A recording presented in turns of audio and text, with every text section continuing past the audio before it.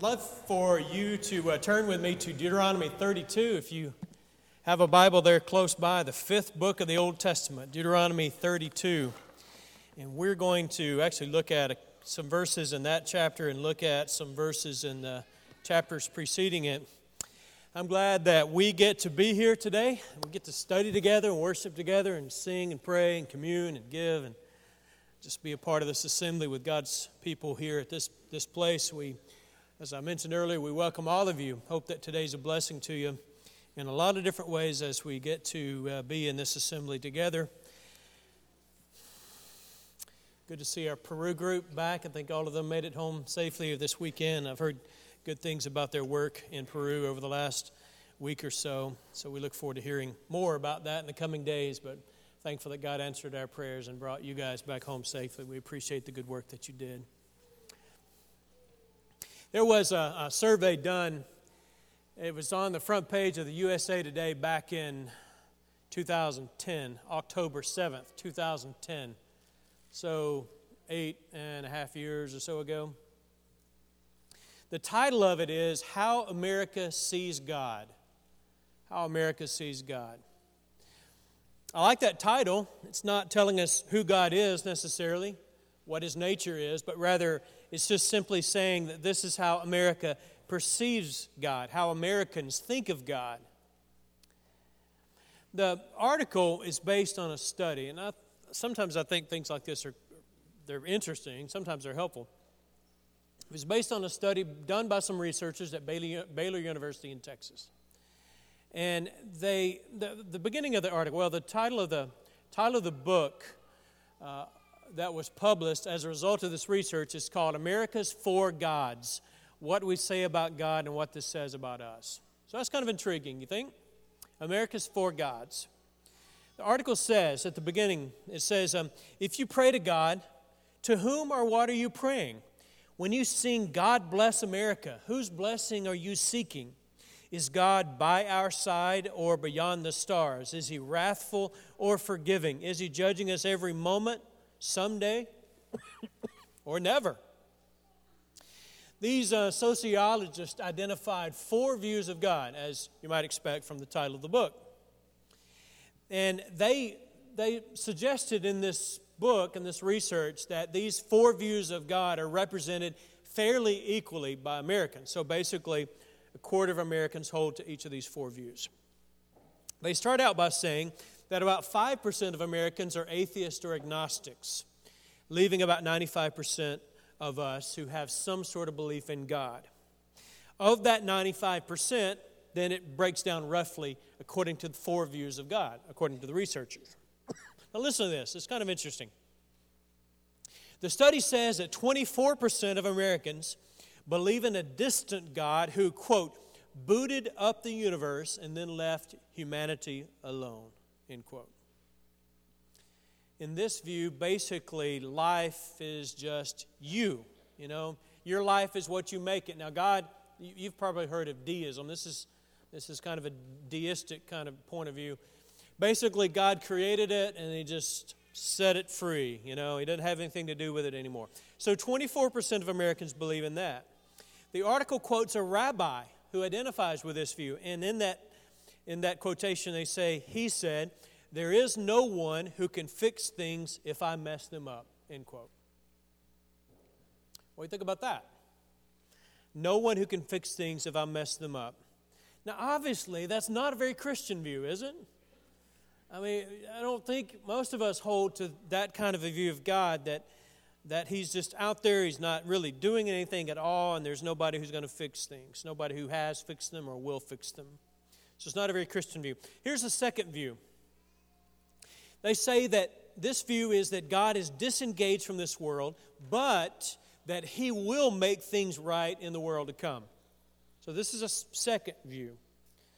This is the view of God that Karl Marx dismissed, as when he called it, you've heard the phrase before, the opium of the masses, or the opiate of the people. That this, Marx called it the pie in the sky when you die, that kind of thing. That God created the world, and God's going to do something at some point, but right now we're just trying to, kind of muddle through and get to heaven. It's this Everything's about that. So God did something back then. He's going to do something at some point then. But right in the middle of it, it is what it is. So that's the second view. 21% of Americans, by the way. So 24% hold the first one, this deism. 21% hold that one, at least 8.5 years ago. The third and fourth views of God in this article are particularly interesting to us, I think. Here's the third view. It says that 28% of Americans think that God is, quote, engaged in history and meting out punishment to those who do not follow him, end quote. 28% of Americans. So let me read that again. He's engaged in history and he's meting out punishment to those who do not follow him. Here's the last one. 22% hold to this fourth view. They believe in a benevolent God who is, quote, a force for good, who cares for all people, weeps at all conflicts, and will comfort all, end quote. So 28% of Americans believe in a God who punishes. 22% of Americans believe in a God who loves. 24% believe in this distant God who set things in motion and disengaged. 22% believe that God created it and he's going to do something at some point. And so it's roughly a quarter. He set things in motion. He set things in motion and he will do something one day. Then the third one is that he's actively involved, especially in meting out punishment. And then the fourth one is that he's doing good stuff, Four views. I'm sure you've got thoughts about how your perspective on those views. But I think it's kind of interesting, isn't it? I'd love to know what's going on in your mind. Here's what's going on in mine. I don't know if it's a fault of the research. I don't know what kind of questions they ask. I don't know how they came up with the four views. But I've got a little bit of an issue with the last two. Because I think that it's not an either-or kind of thing, I don't think that you can say that we've got to pick one of the four, right? I think the researchers made some sort of an error when they said you got to be in one camp or the other. Suppose that the researchers had gone back to the great man Moses, the great lawgiver Moses, and they had said, Moses, do you believe that God metes out punishment today? What do you think Moses' answer would have been? You've been reading Deuteronomy? Some of you have. Think God metes out punishment? If you've been reading with us, you've read Exodus, you've read Leviticus, you've read Numbers, and now you're making your way through Deuteronomy. What would Moses' answer have been to that? Absolutely, he's meting out punishment. Man, have you seen some of the stuff he's done? Remember when the people were grumbling and murmuring and complaining? He sent the snakes. Remember that? Remember what he did in Egypt? Remember those 10 plagues in the book of Exodus? Remember that? Absolutely. And they would say, man, Moses, when you'd say that, because you're Old Testament. You're Old Testament. You're fire and brimstone kind of guy, Moses. And so we expected that. But what if they said, what if they said, Moses, we know since that's where you are, since that's what you think about God, we know that you're not in the fourth camp because you can't be in both camps. You got to be in the meeting punishment out camp, or you got to be in the he's giving out blessings camp. But what if they had said, Moses, do you believe that God is a God who blesses? What do you think Moses' answer would have been? Have you been reading Exodus and Leviticus and Numbers and Deuteronomy? Moses would have said, absolutely. He is a God who gives blessings. He rescued us from Egypt. He gave us that serpent of brass on a pole that we could look at and escape punishment. He's protected us all these years. He's guided us. He's taken care of us. God is a God who blesses. I think sometimes, like that survey would indicate, we get caught up in these categories and we try to put God in these little boxes. He's in box number 3. He's a God who punishes. Or he's a God who blesses, so he's in box number 4. Or he's a God who doesn't do much of anything. He's in box number 2, but he will do something. Or he's a God who doesn't do anything at all and never will. He's in box number 1. Problem with that is, it's not quite so simple, isn't it? I appreciate Joel's comments a few minutes ago prior to communion and his prayer that reflected this kind of thing. I don't know that we can fully grasp this. If our finite minds are capable this side of eternity of figuring out, maybe not even in eternity, we won't have this infinite ability to understand who God is and all of His aspects and His nature. But it is fascinating, and I wanted to present this to you today. I wanted to share this with you today in case, and I know some of you are, many of you are, reading through Deuteronomy, reading through the Pentateuch, the first 5 books. Man, there's all sorts of stuff. You've got God punishing and God blessing, and how do we figure out who God is? What's He going to do? Is He good or is He bad? Is He loving or is He God of wrath? How do you wrestle with that view of God? What do you do with this? Well, I think it's a little bit difficult for us to do. I think there's tension here. But wouldn't you expect that for us in our finite nature, for our limited understanding, for us in our humanity, don't you think there would be tension when we presume to try to grasp an infinite God? When we try to, with our feeble little minds, trying to wrap them around an infinite, holy God. Don't you think there's going to be tension there? There's going to be some areas where we're going to be grasping and trying to figure this out. I mean, it makes sense, doesn't it? I think you and I have said this before, and I think you agree with this. We don't want a God we can understand fully, because that God would not be God. We don't want a God who we can put in a box and say He can and cannot do these things. We don't want that kind of God, because that's not really God. That's like us. We want a God who is infinite and who is other and is wholly different from us and is capable of things we can't even understand. So when we read some of these texts in the Old Testament, I just want to challenge us to grasp and to reach and to stretch ourselves. But at the end of it, we take the God who is presented to us, the God who is. And in fact, I want us to spend a few minutes walking through some of these chapters preceding Deuteronomy 32. We'll end up finishing up in Deuteronomy 32 in a minute. But I want to talk about how this picture of God is presented in these chapters. I think you get to these, if you're on pace with us in reading the Bible this year, I think you'll get to chapters 27 and 28 on Thursday, later this week. And what's going to happen when you read this, I want you to focus on this when you get here. I want you to think back to this. But you come to this place. Now, Deuteronomy is a book where Moses is preaching to the people, gives a couple of long sermons to them. And basically, he's recapping the law. He's telling them about what God has done and what God expects of them. Because this is a new generation. Their parents had died in the wilderness, and these kids have grown up in the wilderness, and now they've reached adulthood, and Moses said, folks, gather around. I want to preach a couple sermons to you. That's what Deuteronomy is. So he's preaching to them.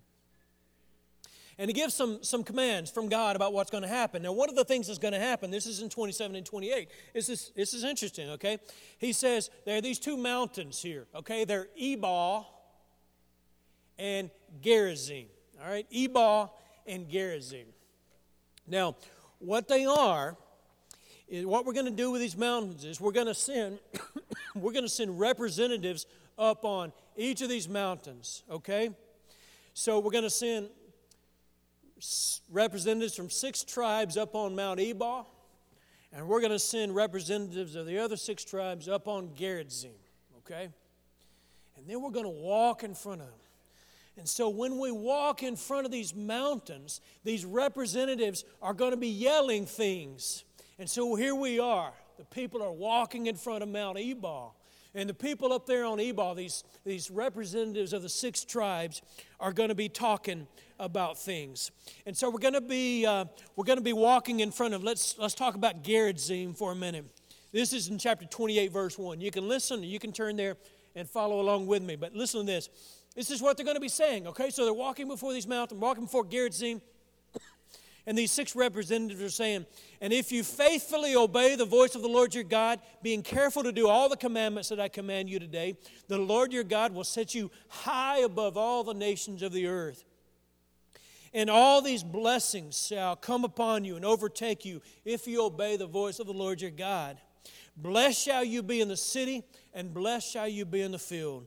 Blessed shall be the fruit of your womb, and the fruit of your ground, and the fruit of your cattle, the increase of your herds, and the young of your flock. Blessed shall be your basket and your kneading bowl. Blessed shall you be when you come in, and blessed shall you be when you go out. The Lord's going to cause your enemies to flee before you, and He goes on.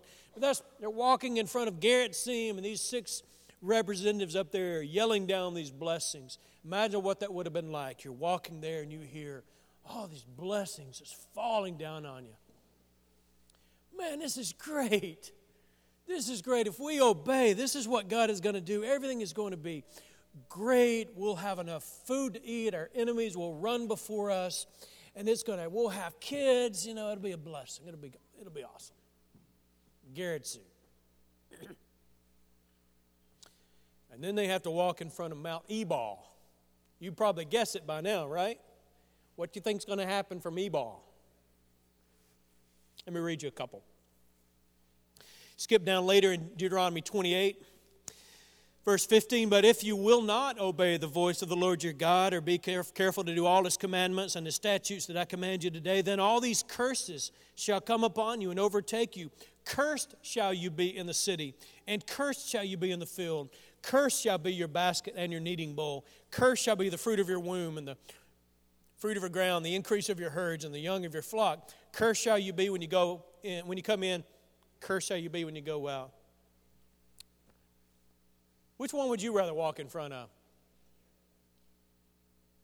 I'd rather hang out around Gerizim, personally, because I like to hear positive stuff, right? But let me ask you something. You think you need to walk in front of Ebal sometimes? Do you think you need to walk under both mountains? Or do you just need to walk under one of the mountains? What if you spent all of your time at the base of Gerizim? What kind of view do you think you'd have of God if you spent all your time at the base of this mountain, Gerizim? You hear all these blessings just falling down on you. What if you spent all your time at the base of Mount Gerizim?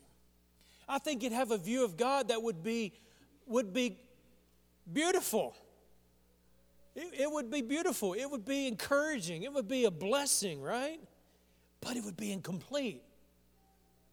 What if you spent all your time at the feet of Mount Ebal? Man, I think God was in a bad mood.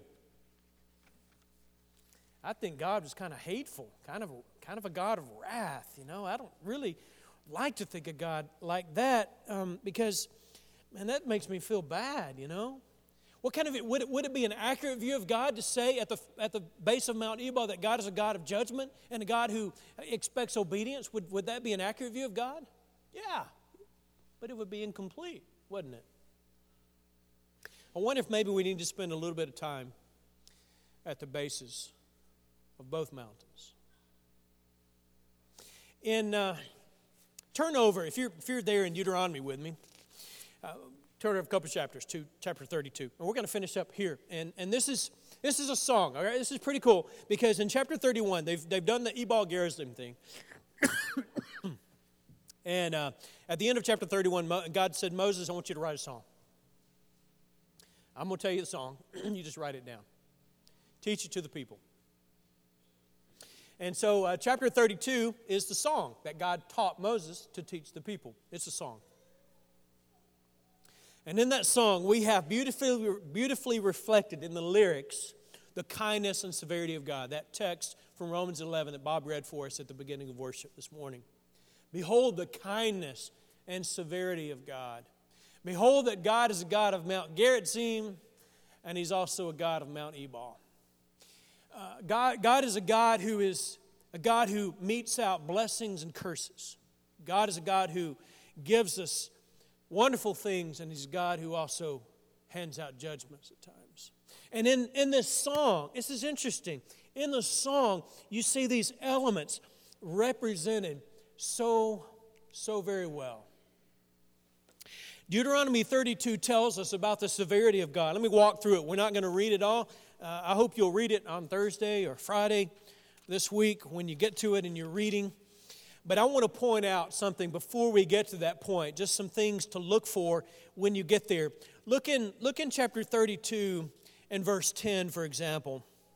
He talks about the fact that he says, you have received these blessings. Verse 10, he found him, that is Israel. He found Israel in a desert land and in the howling waste of the wilderness. Verse, he encircled him, he cared for him, he kept him as the apple of his eye. This is what God has done for you.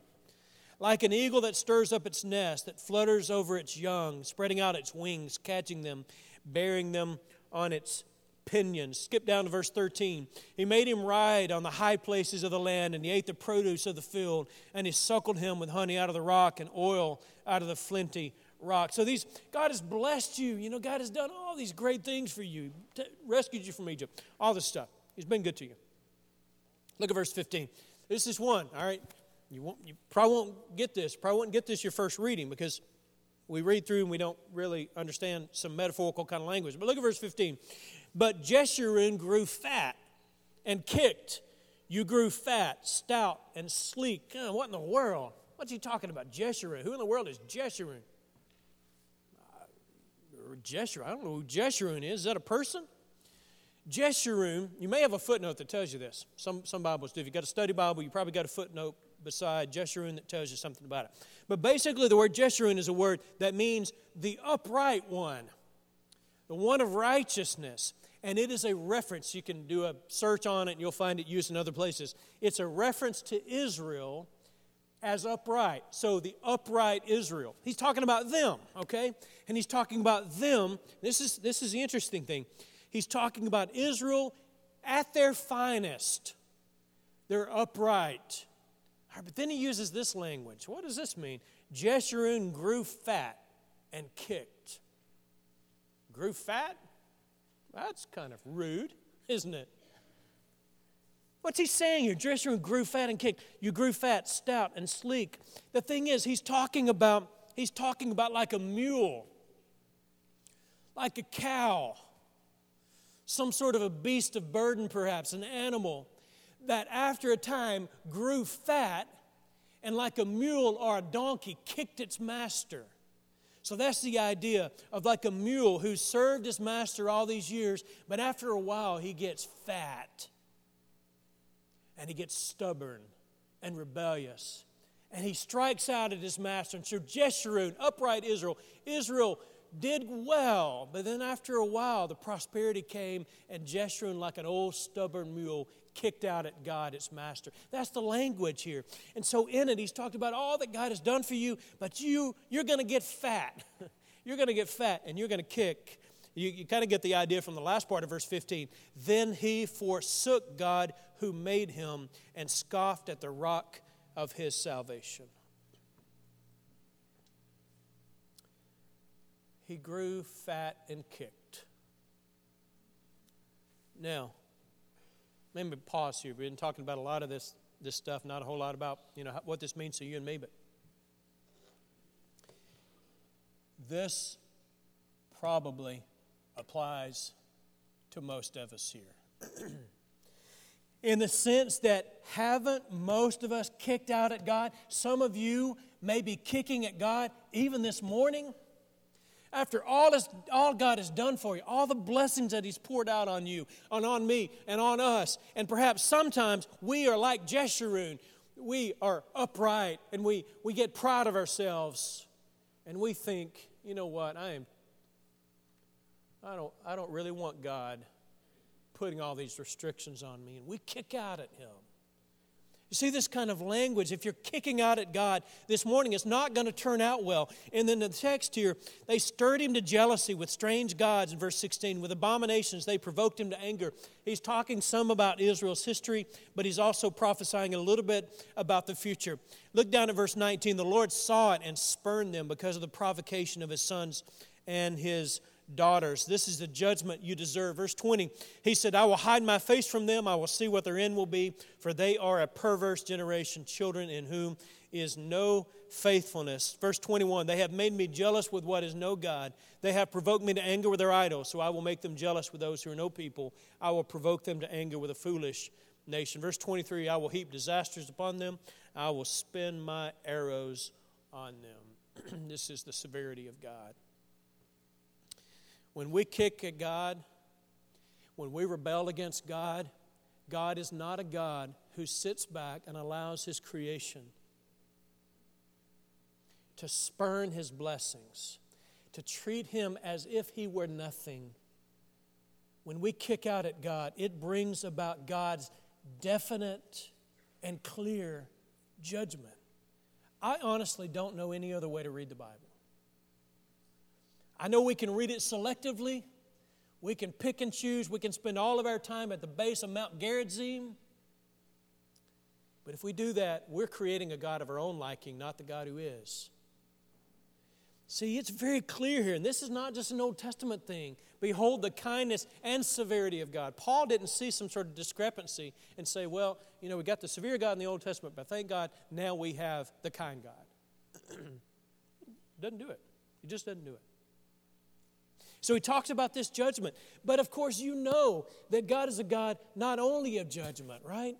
But He's a God of judgment and a God of blessing, a God who metes out overwhelming blessings for His people. And so you go on in chapter 32, skip down a few verses to, you'll read it later this week, but let me just pick out a couple. Verse 29.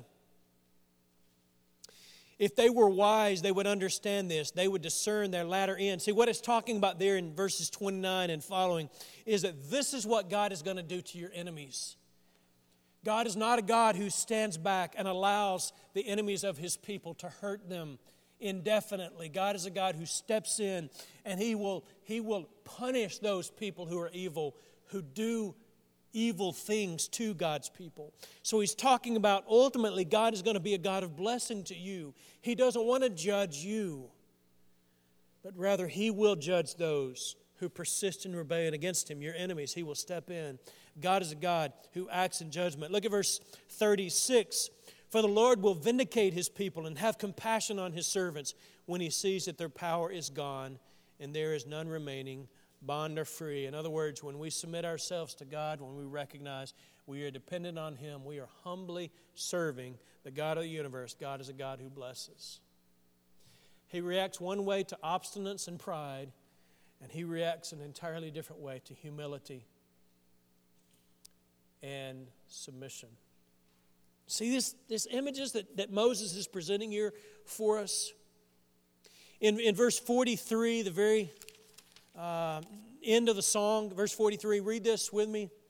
Rejoice with Him, O heavens, bow down to Him, O gods, all gods, for He avenges the blood of His children and takes vengeance on His adversaries. He repays those who hate Him and cleanses His people's land. I like the NIV a little bit better here. Let me read it to you. Rejoice, you nations, with His people, for He will avenge the blood of His servants. He will take vengeance on His enemies and make atonement for His land and His people. The way that Deuteronomy 32 goes is it goes from God's severity to God's blessing. And I am so thankful that the God we serve is not only the God of Mount Ebal, but He's a God of Mount Gerizim. When we took communion a few minutes ago, I hope you were thinking about something like this. The answer, to so many of our questions is the cross, as we've talked about before. I hope you don't get tired of hearing this point, because I think this is the gospel in a nutshell. I believe this is the gospel, because at the cross, so many of our questions are answered, right? At the cross, do you see judgment or mercy? Don't answer that. Or if you answer it, don't answer it one or the other. At the cross, if you could go back there to Calvary 2,000 years ago, and you walk outside of the city of Jerusalem, and you go to Mount Calvary, you go to that place of the cross, Golgotha, you go there, and you see Jesus hanging there, and He's bleeding from all parts of His body, and He's having a hard time breathing, and you see the eclipse, and you feel the earthquake beneath you. Do you see there judgment or mercy? The answer is, you see both at Calvary, don't you? You see judgment as God poured out His wrath. This is what Revelation talks about, God's wrath being poured out without mixture. It was poured out on Jesus there at the cross. God's wrath was poured out on Him as if all the sins of the world had been committed by Jesus, who committed no sin, neither was any guile found in His mouth. And yet there you see the wrath of God poured out on God, God's wrath on God. In His innocence, Jesus took upon Him the punishment of our own sins. So you see there, you see there more clearly the wrath of God displayed than at any other point in history. You see God's judgment, right? That is God's judgment. That's why there was the eclipse. That's why there was the earthquake. That's why Jesus cried out, my God, why have you forsaken me?" Because it was the wrath of God. It was the judgment of God. But do you also see mercy at the cross? I hope your answer to that is a resounding yes. Absolutely, and thank God. We see there not only judgment, we see mercy. Because it was Jesus who hung there. It was Jesus who took upon Him the consequences of human sin. And so that you and I do not have to go to the cross. The wages of sin is death, but the gift of God is eternal life. God, a God of severity. God is a God of judgment. Sin has been punished, it will be punished. God is not a God who simply dismisses sin, who simply says, "I'm just going to look the other way." He did not look the other way. He did not look the other way as far as human sin is concerned, but rather Jesus took it upon Himself. But in that very moment, His was the greatest display of mercy that we've ever seen. He who knew no sin became sin for us, that we might be made the righteousness of God in Him. And so He died so that we wouldn't have to. Is God a God of kindness? Yes. Is God a God of severity? Yes.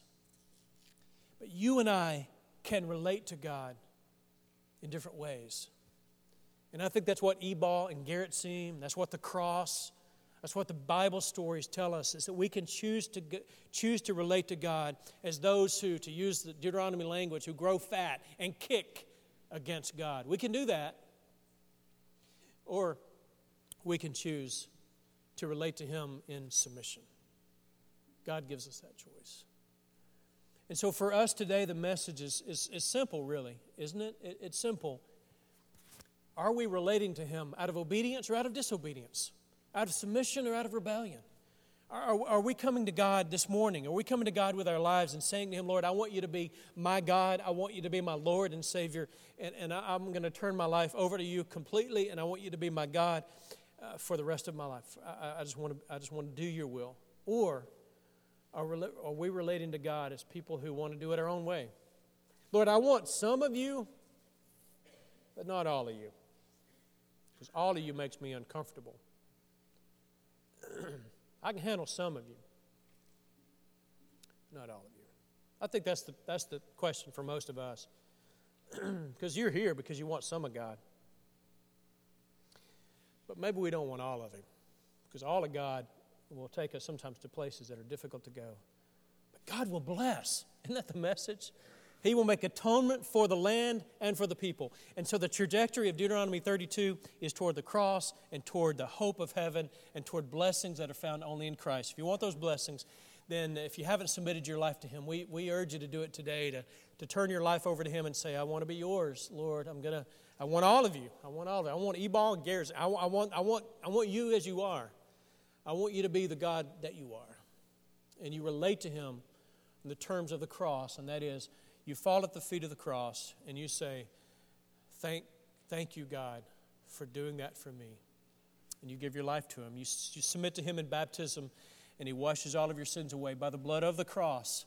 And God is a God who blesses and blesses and blesses and blesses. You can come to Him today in faith and obedience. Maybe you need to come back to Him today because your life, quite honestly, your life just lately has not been what it ought to have been. And it's been characterized by kicking against God, kicking against His plan, His will for you, kicking against His restrictions and parameters that He set for a fulfilled life in Christ. And you want to come back to Him today and say, Lord, I want to be yours. I want all of you to be mine. If you need to come forward, we beg you to come now. Let's stand. Let's sing.